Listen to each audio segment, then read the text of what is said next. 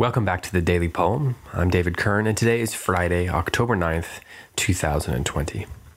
Today on the show, I'm going to share with you two sonnets by Sally Thomas. Sally Thomas is a poet and fiction writer who was born in Tennessee in 1964. She is the author of two poetry chapbooks, Fallen Water and Richeldes of Walsingham, and then she also had her first full-length poetry book. It's called Motherland, and it was a finalist for the Able Muse Book Award. It's available now. We've published her in Forma, and she's also been published in First Things, The New Yorker, The New Republic, Southern Poetry Review, Dabbled Things, Plough Quarterly, and many others. The poems that I'm going to read today were published recently over at Plough. You can go to plough.com, and you can find them there. The post is called Two Sonnets. It's by Sally Thomas. It's from September 29th. And I enjoyed both of these a great deal and wanted to share them with you here on the podcast. So I'm going to read both of them. I'll probably read both of them twice because given that they are sonnets, they're not terribly long. But I think you'll enjoy these this time of year. So here first is In the Fullness of Time. Time, the hermit thinks, is always full. Unlike the moon, it does not wax and wane, but incubates the future endlessly. It fares forth daily with its pregnant waddle, plods the same road, points the same direction, never arrives or labors, or else incessantly arrives. Every second is giving birth. The hermit wonders how to understand this strange phrase from the gospel writer's hand. He thinks, does time itself in time bring forth eternity to intervene in time? His head hurts now. The candle's burning low and won't restore itself. Outside, new snow shines. The moon, unveiled, is full in time.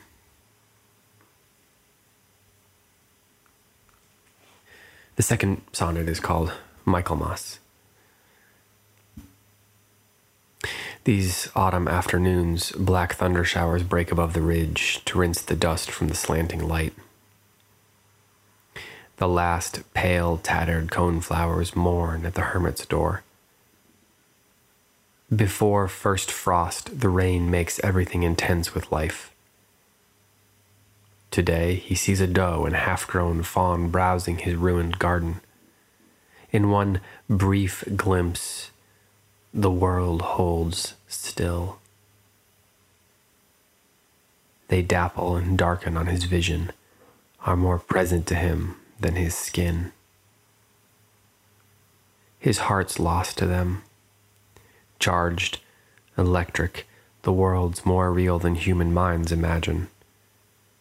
Its pure, unseen intelligences shock him into knowing more than he can know. The deer depart. He does not see them go.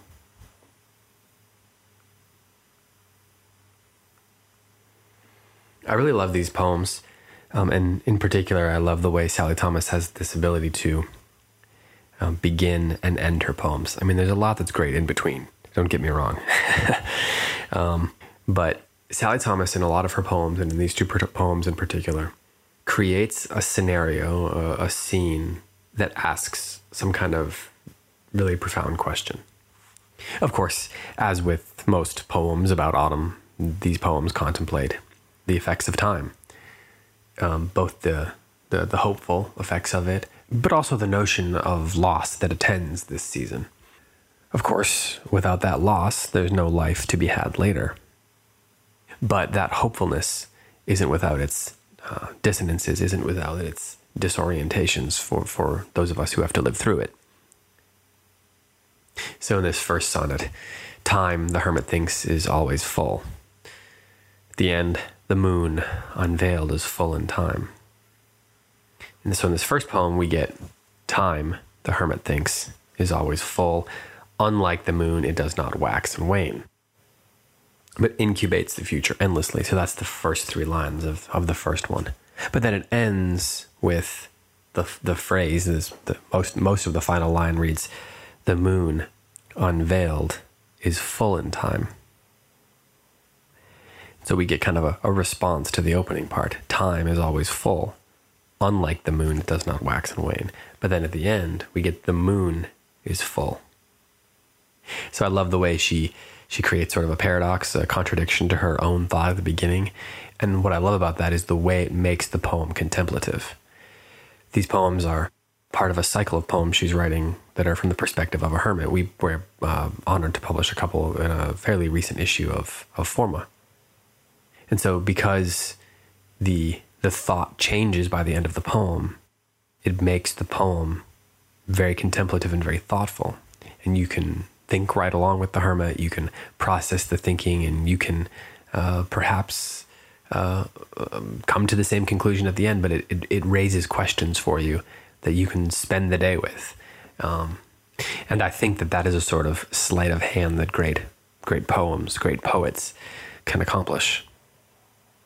Michael Mass, this next poem seems as if, a continuation of that thought, but through a specific image, a specific experience that the hermit is having.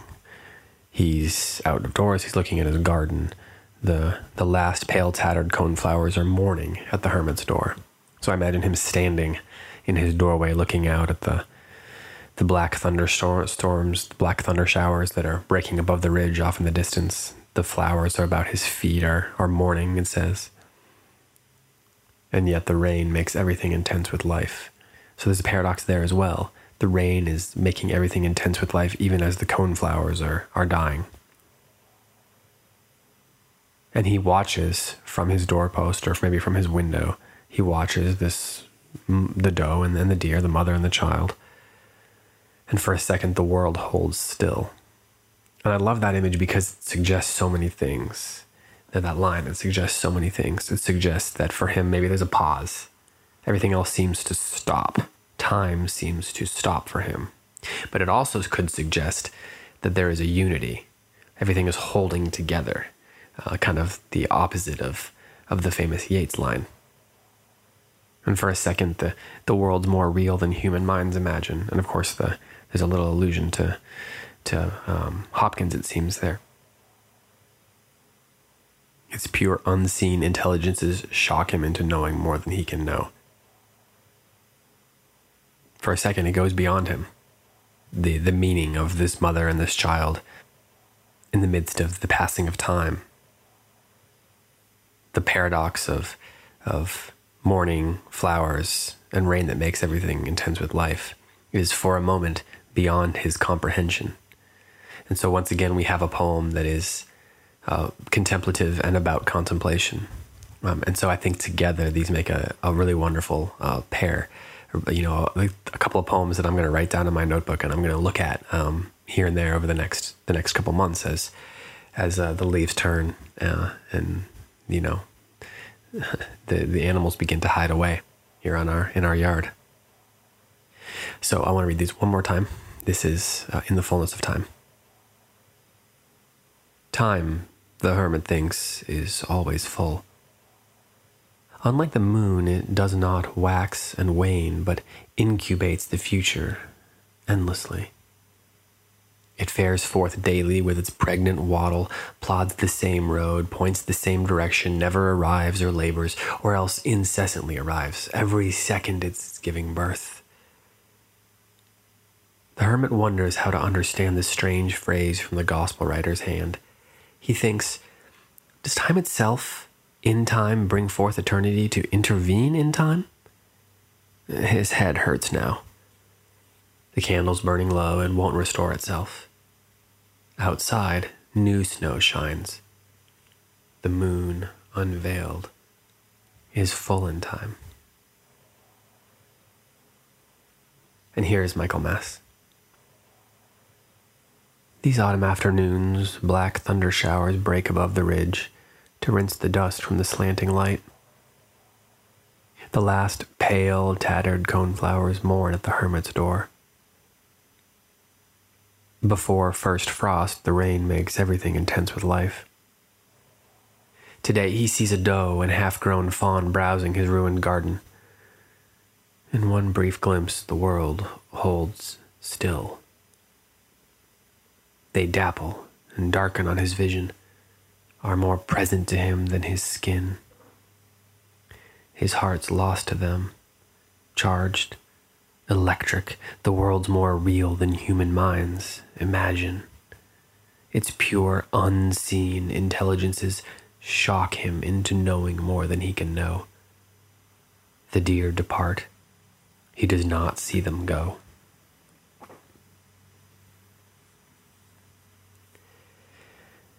Just want to remind you that you can check these poems out at plow.com. Search 2 Sonnets. It's from September 29th, 2020. This has been The Daily Poem. Thanks so much for listening. I'll be back on Monday with another poem for you.